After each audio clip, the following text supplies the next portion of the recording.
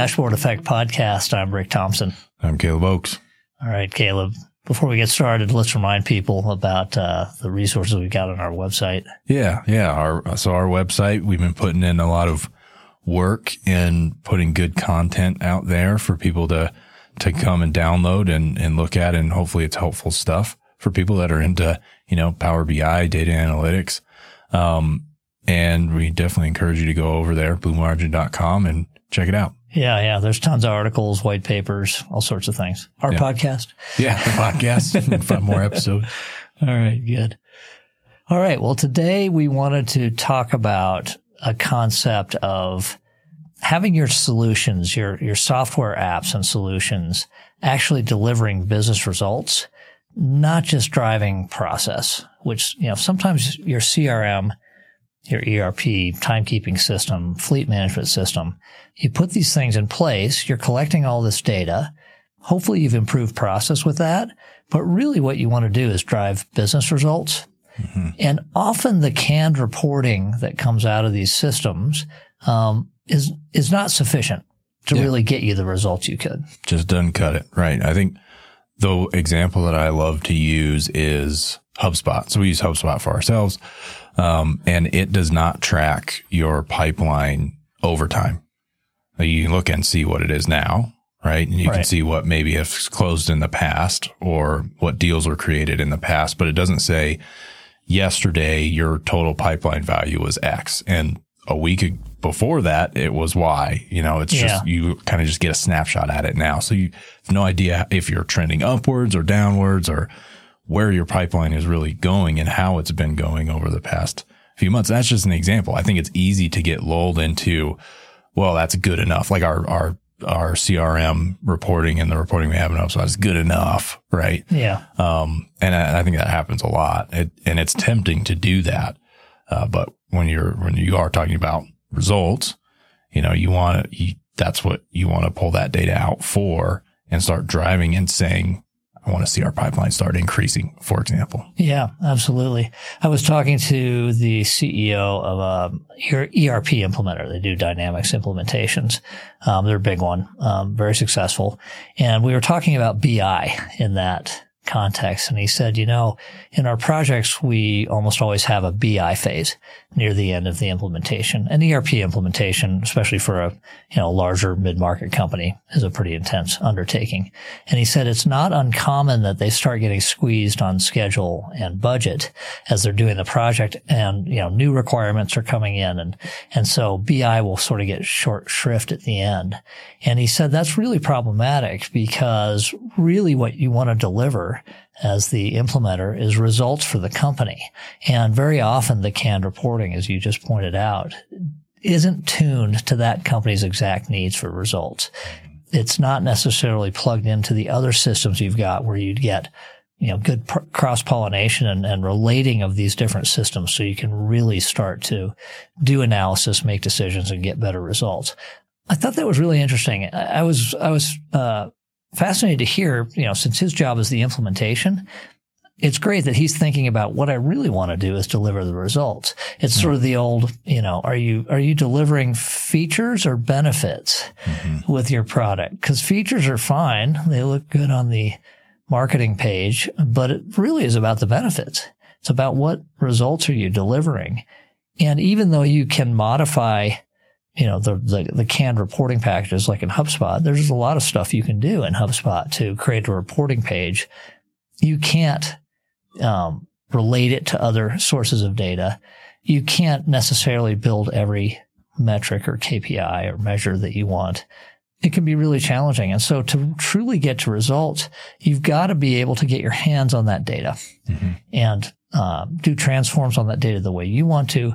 The example you just gave, store data historically so you can look at trends over time, those types of things. And to do that, the easiest way by far is get it into a data lakehouse. Right. Just always assume you should do that to get the best results from your software solutions. It just gives you so much more flexibility. I think that, one of the things that jumps out is that you're always going to find limitations in your ERP or CRM or whatever system you're using in terms of reporting. And You don't want to, like, it's not, let's take NetSuite, for example. Like, you can customize NetSuite like crazy, and you don't really want to have to always go back to your NetSuite implementer or, vendor or whatever to create some custom thing, because it's still just in NetSuite then. The beauty of doing, pulling stuff out into a lakehouse, and using like a data and analytics team is that now you can use that team across all of your systems. And you have one point of contact for all of that stuff. And it's not just, isolated to your CRM or your ERP. Now you can start getting some of the, economies of scale, really, for lack of a better term. Like if you've got 5 sources, you get one team, and now they can build you stuff off of all 5 of those sources. Right. And you're not having to go to this person for that one, and that person for that one, and so on. It's a good point. I didn't think it makes perfect sense. I didn't even think of that. If you want to do the customization and you don't have your data consolidated in a lakehouse, you're having to go to those different partners, or maybe you've got someone in-house, but different resources to build that. Mm-hmm. And you still don't get that multiplier effect of having all the data related together.